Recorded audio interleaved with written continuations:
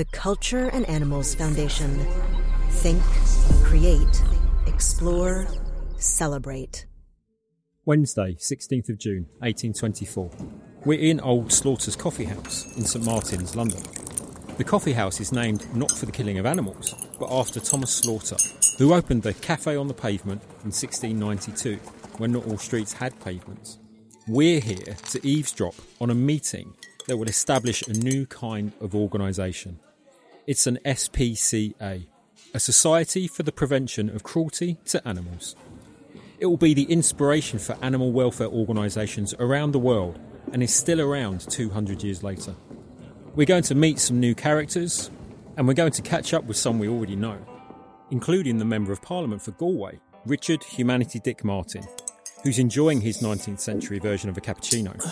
He's on a mission to spring his new law into action.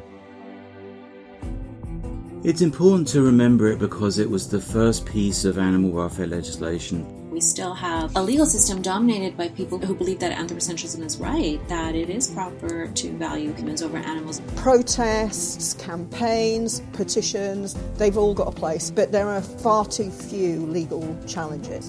And yet these two men managed to actually get majorities for the first legislation to actually protect animals from cruelty. It was a colossal achievement. Welcome to Martin's Act at 200, a 6-part audio documentary celebrating the bicentenary of the Cruel Treatment of Cattle Act 1822, the first piece of parliamentary legislation anywhere in the world to protect animals. I'm Dr. Alex Lockwood, author and activist, and I'll be your guide on this journey through the history of animal protection, exploring how close we've come to creating a world where animals have freedoms to flourish, and where we've not come close enough to that goal.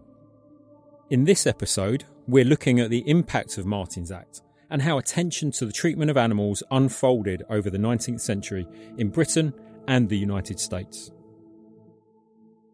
The meeting in the coffee house has been organised by Reverend Arthur Broom, who spent much of the last 2 decades arguing the case that God created animals and that man, or humanity as we'd say today, has the obligation to respect them, or at the very least not to inflict undue cruelty. For Broom, Britain needs an organisation that can enforce this self-evident Christian belief. Our country is distinguished by the number and variety of its benevolent institutions, begins the Reverend. But shall we stop here? Is the moral circle perfect so long as any power of doing good remains? Or can the infliction of cruelty on any being which the Almighty has endowed with feelings of pain and pleasure be consistent with genuine and true benevolence? Listening to Broom's words at Old Slaughter's are 21 men. Yes, all men. The meeting's chair is Thomas Fowle Buxton, another Member of Parliament, also later owner of the Truman Brewery on Brick Lane. Also in attendance are the abolitionist William Wilberforce, more clergy, including Reverends George Bonner and George Avery Hatch, and a Jew, Louis Gompertz, who we'll come back to later. The great and good of British politics, the church and its aristocracy, vote to establish a society to enforce Martin's Act and administer genuine and true benevolence to the animal kingdom under God. In learning about our movement's history, it's important to know the failures too. It should be noted that there was a previous attempt to set up an organisation of this kind in Liverpool, but it didn't succeed, and a version of it subsequently became the Liverpool branch of the SPCA. That's Kim Stallwood, who we've met in episodes 1 and 2. A lifelong advocate for animals, he's the author of Growl, a book all activists should read. A previous meeting at the coffee house in 1822 had recognised the need for a society. But in this gathering, Broom is voted secretary. Broom had already funded prosecutions of those who displayed cruelty to cattle and other animals, so it made sense for him to continue in that role. He'd also paid for an inspector, a man called Charles Wheeler, to monitor abuse at Smithfield Market. Smithfield, which remains today Europe's largest meat market, was then also a slaughterhouse, where cows and sheep were literally thrown into a hole to be killed underground. Wheeler continued as its inspector until 1826, but was let go when the society ran out of money to pay him. In fact, the organisation nearly didn't make it into the 1830s. Like Richard Martin himself, and many subsequent animal advocates perhaps, Broom was not good with money. Kim Stallwood again. He led the organisation, but led the organisation so it went into debt. And then he was imprisoned for the debts. And Martin and Erskine had to raise money to pay off the debts so that Broome could get out of prison. Fortunes improved when the then Princess Victoria became the Society's patron in 1835 at the age of 16. 3 years after becoming Queen in 1837, Victoria granted the SPCA full royal patronage. The SPCA was henceforth known as the Royal Society for the Prevention of Cruelty to Animals. Although we'll talk more about the current status of animal protection and legislation in episodes 5 and 6, it's worth noting one thing now. These words you're hearing were composed on the same day that Animal Rebellion, the grassroots movement I helped found in 2019, occupied the headquarters of the RSPCA to demand it return to its roots in standing up for farmed animals, rather than rubber stamp their slaughter with their Farm Assured label. I may not know what Martin, Broome and Buxton would think about their organisation recommending animal slaughter, but I do know what one former RSPCA council member thinks. So I did my first fundraiser for the RSPCA when I was 12. That's Jane Tredgett, former council member of the RSPCA, micro-sanctuary provider and founder of the organisation Humane Being. I read a couple of newspaper articles that really shocked me, and I can still remember it to this day. One was about fox hunting, and the other was about two boys tying fireworks to a poor cat. And it just really made me want to do something. I did a sponsored swim for them. Like many people involved with the RSPCA, Jane began by giving her time to help animals, but quickly stepped further in. I started volunteering for a local branch of the RSPCA, became a trustee for them, moved into being a trustee for a larger branch that had a rescue centre, and the first one was just run by volunteers, and then moved on to a role within the National Society of the RSPCA, and I did 10 years, ending up as vice chair of the National RSPCA board. So, Jane is someone who's seen the society from the inside. Sad to say, the organisation has, in her eyes, struggled to keep connected to its roots. From the outside, the RSPCA was the organisation I wanted to be involved in. But what drew me to be involved in the National RSPCA was the strategic aspect. So they do international work, campaigns, they look at companion animals, but also farmed animals, laboratory animals and wildlife.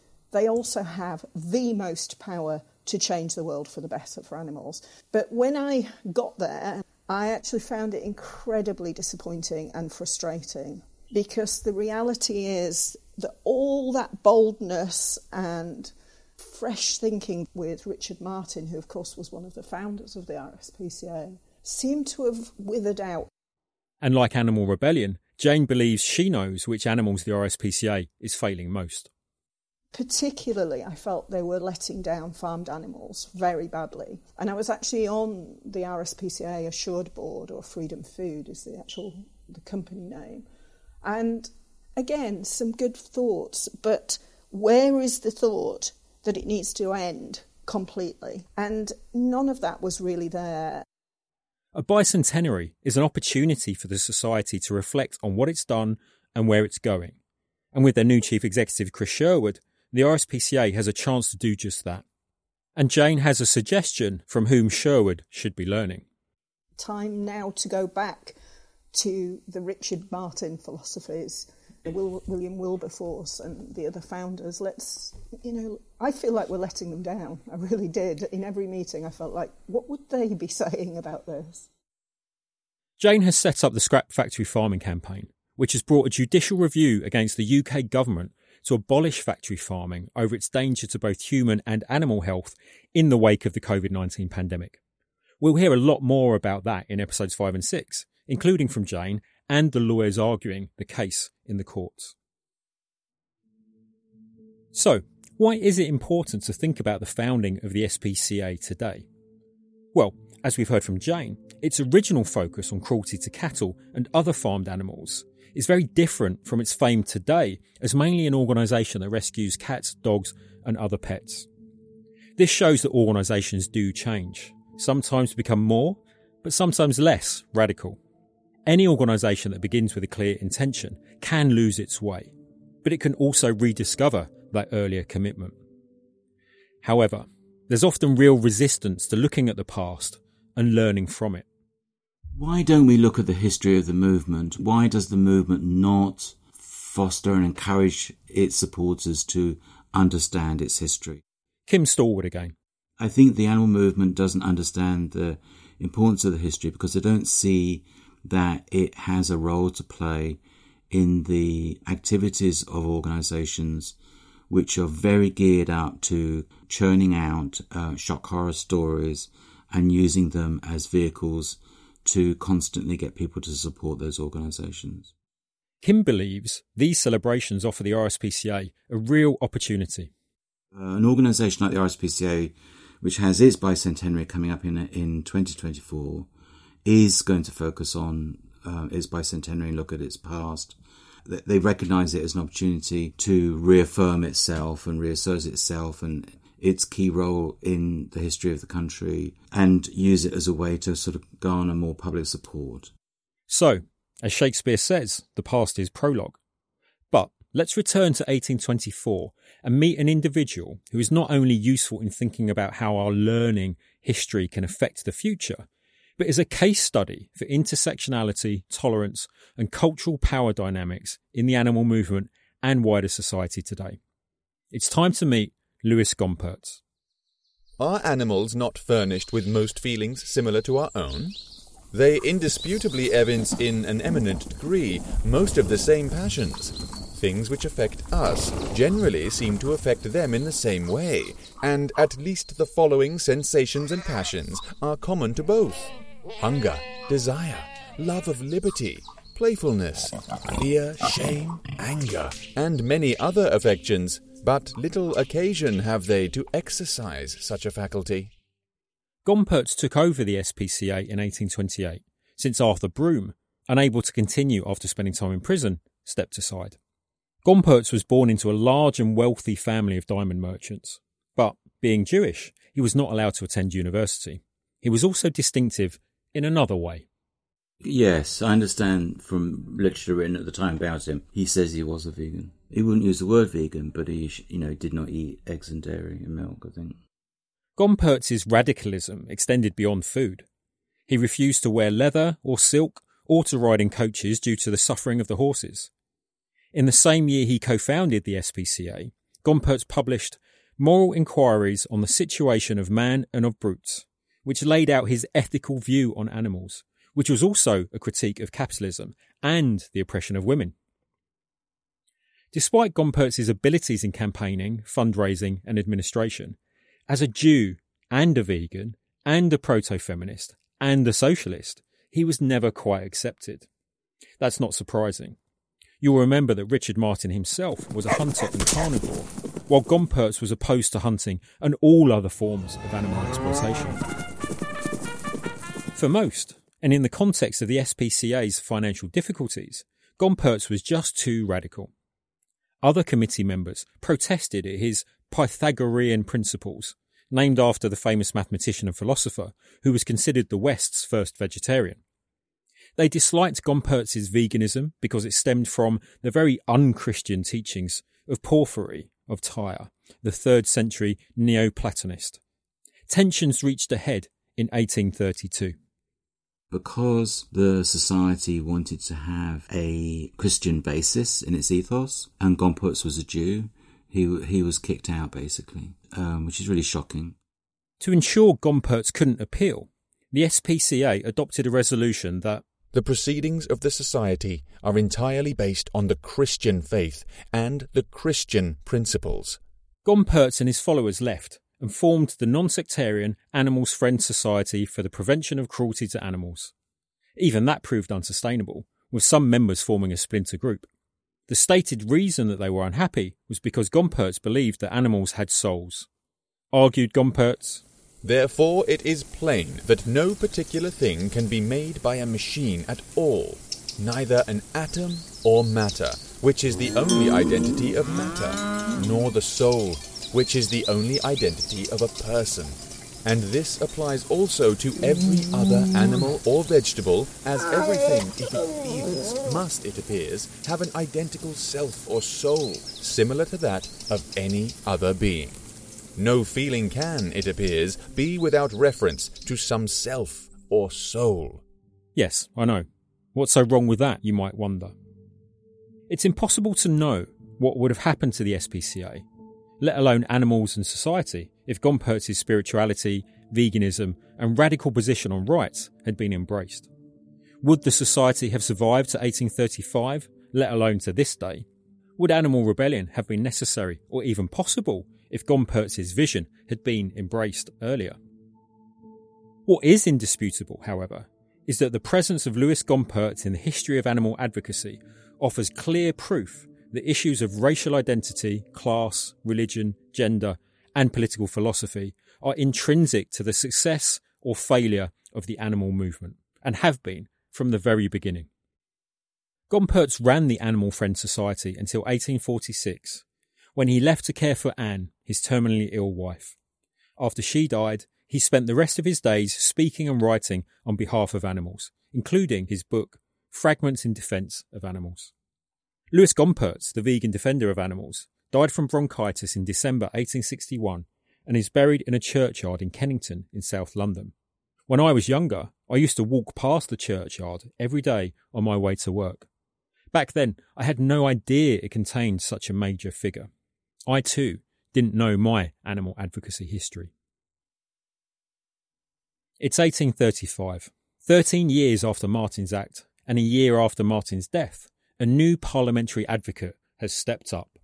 Joseph Peace, a member of the Society of Friends and the SPCA committee, as well as MP for South Durham, and the first Quaker member to sit in the House of Commons, brought about changes, and Peace's Act secured most of the reforms which Martin had attempted to introduce during the 1820s.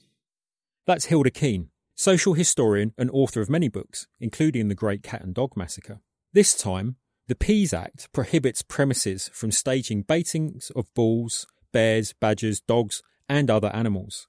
Where William Poultney, Thomas Erskine and Richard Martin all failed to legislate against the cruel sport of baiting, Pease found a way to succeed.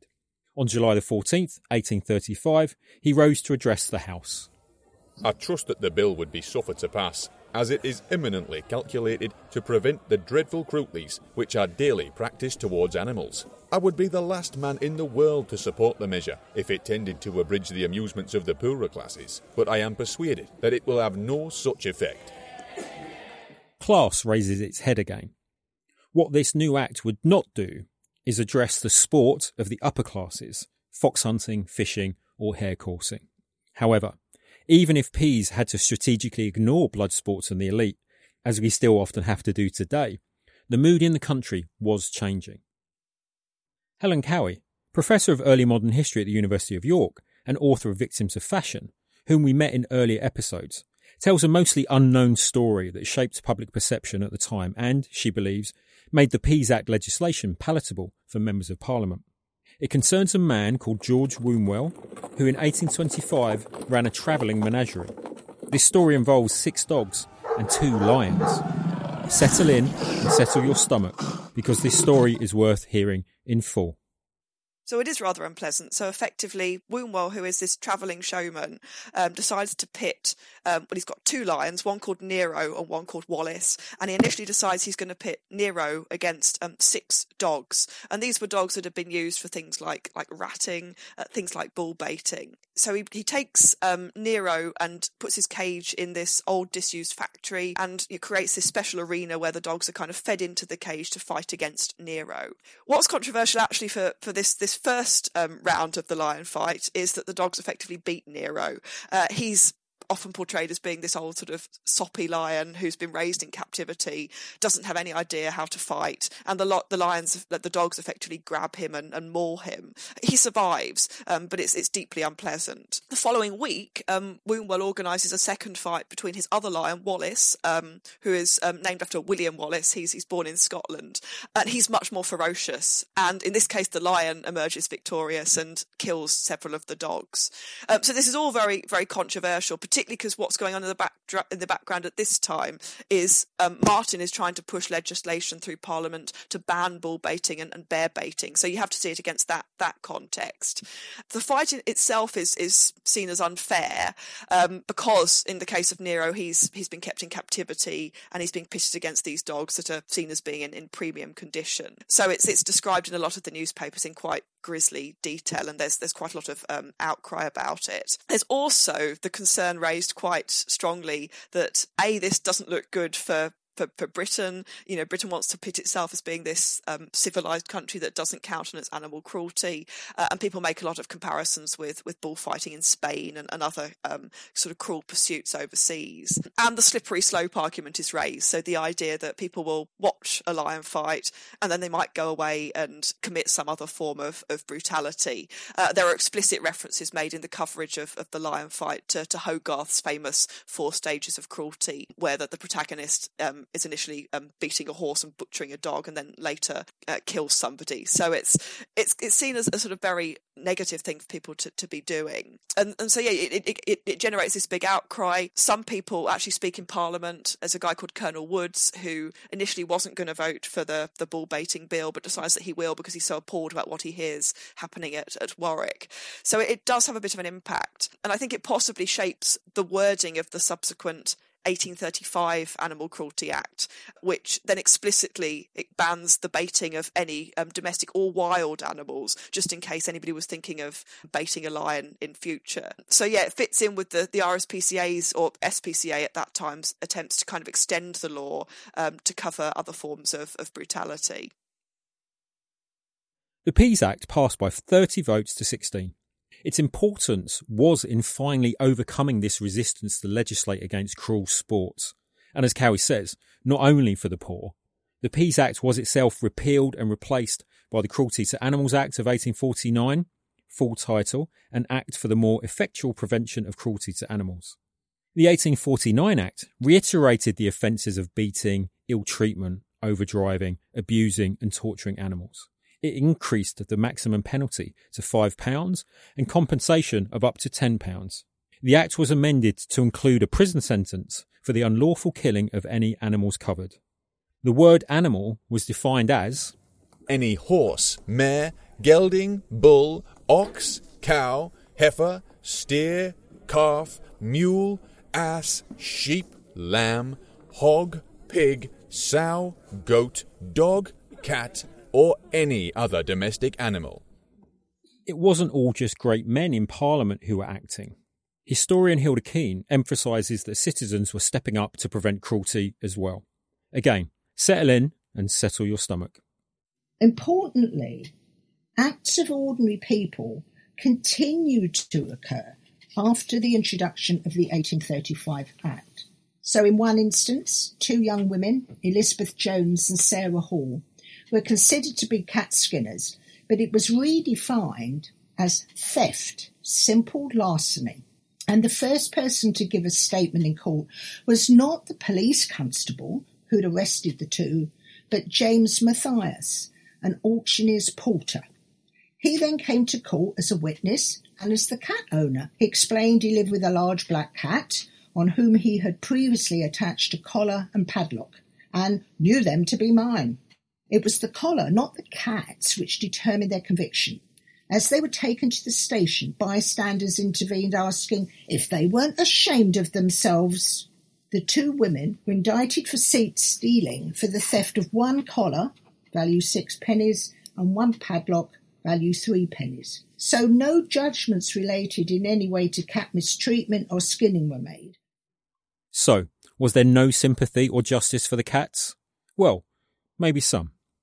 But the 2 women were then transported for 7 years with Judge Mr. Baron Gurney declaring that they should not have any opportunity of committing their barbarities in this country.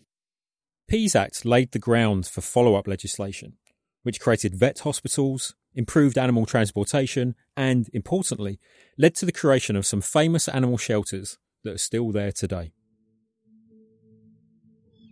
We're in Hull in 1835, a port in northern England, home to Mary Tilby, née Bates. Hull happens to also be the home of the first regional branch of the still new SPCA. Mary is a supporter, but alas, women's involvement is still restricted to patronage.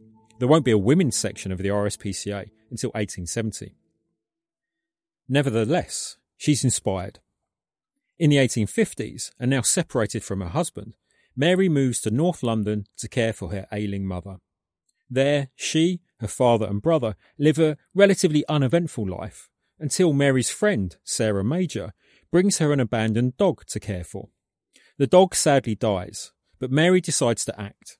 In 1860, she sets up what's called the Temporary Home for Lost and Starving Dogs, and she sets it up in the scullery, the washroom attached to the kitchen, of her home. As the number of dogs delivered to her grows, she rents some nearby stables with the help of the RSPCA. Mary holds her committee meetings at the RSPCA offices just down the road. Of course, this being humanity, not everyone approved of compassion and care for dogs. The Times newspaper ran a story ridiculing the idea of opening a home for dogs when there were people without homes. It accused Mary of letting her zeal outrun her discretion. But Mary had powerful and renowned supporters too. The novelist Charles Dickens wrote about a remarkable institution that has saved over 1,000 dogs this year alone. By 1864, the shelter's finances were sound, and that year it handled 2,000 dogs. Mary Tilby died in 1865, knowing her beloved dog's home was secure. She never saw its final location, though. By 1871, bigger premises were needed, so management moved the shelter to its current location south of the Thames, and it became Battersea Dogs Home. Even though the shelter took in cats from 1883, its name remained the same until 2002. It's likely, of course, that the hundreds of thousands of animal shelters around the world today would have emerged at some point to deal with the cruelty and overbreeding of cats, dogs, and other petted animals. And if Mary Tilby hadn't stepped up, someone else might have. But she did step up, nonetheless. And it's worth remembering the thousands of Mary Tilbys all over the world doing this work, who remain unknown and unsung. It's also valuable to recall that it was legislation and official societies to enforce that legislation, first Martin's Act, then the SPCA, then Pease's Act, that helped. Legislation matters just as much as people of goodwill and a robust civil society in shaping our attitudes to animals. Positive changes, and some setbacks, weren't taking place in Britain alone. In the United States, laws were being passed that introduced this new social feeling, concern for the animal. In some ways, the US was ahead of the UK. In 1641, the Massachusetts Bay Colony decreed the first animal protection provisions.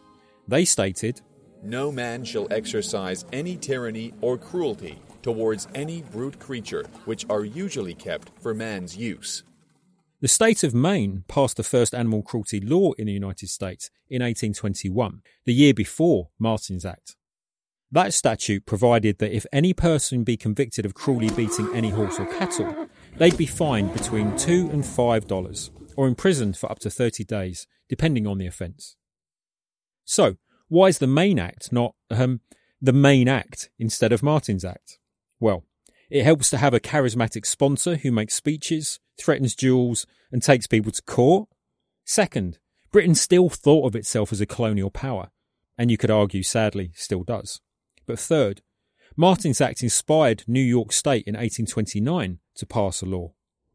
"Every person who shall maliciously kill, maim, or wound any horse, ox, or other cattle, or any sheep belonging to another, or shall maliciously and cruelly beat or torture any such animals, whether belonging to himself or another, shall upon conviction be adjudged guilty of a misdemeanor." From the 1830s to the 1860s, other states adopted New York's law. Massachusetts in 1836, Michigan in 1838, Connecticut and Vermont in 1854, and Minnesota in 1858, and all broadened the law to apply not only to horses and oxen, but to other animals, as long as the animal was owned. New Hampshire adopted some of the New York law in 1843. Tennessee drew up a law in 1858 about animal cruelty, but didn't use any of that damned Yankee language. Pennsylvania's law of 1860 used the 1829 New York law, but expanded it to include other domestic animals. Then we get to 1866 and Henry Bergh. Born into a wealthy family, Bergh joined the family shipbuilding business and attended Columbia College in New York City. He never completed his studies though, but went to Europe instead for 5 years, where he witnessed various cruelties committed upon animals, and met Lord Harrowby, then president of the RSPCA. Harrowby impressed Bergh and led him to dedicate his life to ending animal cruelty. He quit his government job in 1863 and spent the next few years organising before, in 1866, establishing the American Society for the Prevention of Cruelty to Animals, which, like the RSPCA, is still around today. Bergh was not a lawyer, but with many political connections, he was able to influence the drafting of legislation. His first effort in 1866 amended the language of the New York State's law from 1829 to say, "Every person who shall by his act or neglect maliciously kill, maim, wound, injure, torture, or cruelly beat any horse, mule, ox, cattle, sheep, or other animal belonging to himself or another shall, upon conviction, be adjudged guilty of a misdemeanor." This was a significant step forward. The provisions applied regardless of the ownership of an animal, and negligence as well as intentional harm could lead to criminal liability. Finally, the list of illegal actions was expanded. But Bergh also knew, as Martin did 44 years earlier, that a law is meaningless unless it's enforced. Bergh realised that if the law was to have any meaning in the streets of New York, it was up to him and his newly formed ASPCA. He had the power to arrest lawbreakers and was appointed a prosecutor so he could also argue before a judge. A landmark was the turtle case. As described by journalist Sidney Coleman, Bergh discovered a boatload of live turtles that had been shipped from Florida on their backs, with their flippers pierced and tied together with strings. When the captain of the vessel refused to turn the turtles over, Bergh caused his arrest, together with the members of his crew. They were taken to the Tombs, but were later acquitted of cruelty by the court. The judge, before whom the case was tried, told Bergh to go home and mind his own business. A satire in the New York Herald a few days later set all New York talking. So, despite the court outcome, the turtle case was to greatly increase the number of supporters and friends of the new society. Bergh had struck a chord. In just a few years, the states of Massachusetts, Pennsylvania, Illinois, New Hampshire, and New Jersey had adopted the same pattern of legislation as that in New York, with new criminal laws and the creation of state SPCAs. Henry Bergh, unanimously elected as the ASPCA's first president, held that position until his death in 1888. We're nearly at the end of this incomplete history of the 19th century and its laws, actors, and advocates for animals. But there's one major piece of legislation, one movement, and especially one figure who cannot be left out. For once, it's not a group of wealthy men, but women, and one in particular at the centre. Frances Power Cobb was an Anglo-Irish writer, social reformer, and anti-vivisection activist, as well as a leading women's suffrage campaigner. From the 1850s to the 1870s, she'd been active with many others, mainly women, in bringing attention to the horrifying suffering of animals in laboratories at the hands of unlicensed, careless, or callous scientists. You'll recall from episode 1, Hogarth's 1751 fourth stage of cruelty, when Tom Nero's body is cut up in a packed and distracted auditorium. Throughout the 19th century, as attitudes towards animals had changed, laboratories as medicine and science tried to professionalise. In 1873, John Burdon Sanderson, a leading physiologist and one of the few scientists in England then regularly using living animals in his research, published Handbook for the Physiological Laboratory. On the one hand, it claimed legitimacy for live experimentation through its articulation of standards of practice, while on the other, it argued that the discipline needed to recognise and respond to animal suffering. For Cobb, Sanderson's book, with minute directions for performing hundreds of operations, proved that the danger was not remote or theoretical, but already present and at our doors. Remember, this was at a time when anaesthetic was not regularly used for animals undergoing experiments. The RSPCA were involved too, petitioning the British Medical Association to adopt regulations to ease animal suffering, if not end their use. Cobb was more radical. As the main work of civilization has been the vindication of the rights of the weak, it is not too much, I think, to insist that the practice of vivisection, in which this tyranny of strength culminates, is a retrograde step in the progress of our race, a backwater in an onward flowing stream of justice and mercy, no less portentous than deplorable. Cobb also lamented, by some strange and sinister fatality, the chosen victims at present are the most intelligent and friendly of our domestic favourites, the cats who purr in love and confidence as they sit beside us on the hearth, the dogs whose faithful hearts glow with an affection for us, truer and fonder than we may easily find in any human breast. In 1875, a royal commission was set up, largely due to pressure put on the government by campaigners such as Cobb. In May of that year, 2 draft bills to regulate the use of living animals in scientific experiments were presented, one to the British House of Lords and one to the Commons. The first by a few days was known as Henniker's Bill, and it called for all vivisections to be performed at premises specifically registered for that purpose and to be open to inspection by the Home Secretary. It further required that anaesthetics be used in all experiments. The bill provided for fines of up to £20 for violation. Henniker's Bill had been drafted at the request of Cobb, who had, also in 1875, founded what was to become the largest anti-vivisectionist group in England, the Victoria Society for the Protection of Animals Liable to Vivisection. The second bill was intended to nullify the first. It had been pulled together through the efforts of supporters of vivisection, including Charles Darwin, Thomas Huxley and John Burdon Sanderson himself. This bill proposed instead the mere regulation of painful experiments on living animals and recommended the legalisation of all painless experiments, including in this definition all those conducted under anaesthesia that were for the purposes of scientific discovery but for no other purpose. The Second Act passed, but was criticised by Cobb and the new National Anti-Vivisection Society, itself founded in December 1875, as infamous but well named, in that it made no provision for public accountability of licensing decisions. That is, there was little, if no, enforcement or oversight. This fight continues to this day. Even just earlier this year, 3 activists broke into MBR Acres, a beagle breeding facility in the UK, to rescue 5 dogs from a life of vivisection. Although its most famous manifestation, the Brown Dog Affair, was to usher in the 20th century. And that's where we'll pick up again, with episode 4 of Martin's Act at 200. I hope you'll join me then.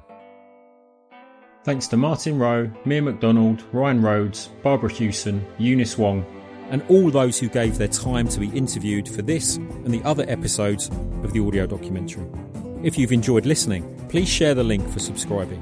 www.chart2050.org. You can also listen to the full interviews there and go deeper into the histories of the RSPCA and the laws of the 19th century than I've had time to include in this episode. Martin's Act 200 is a production of the Culture and Animals Foundation.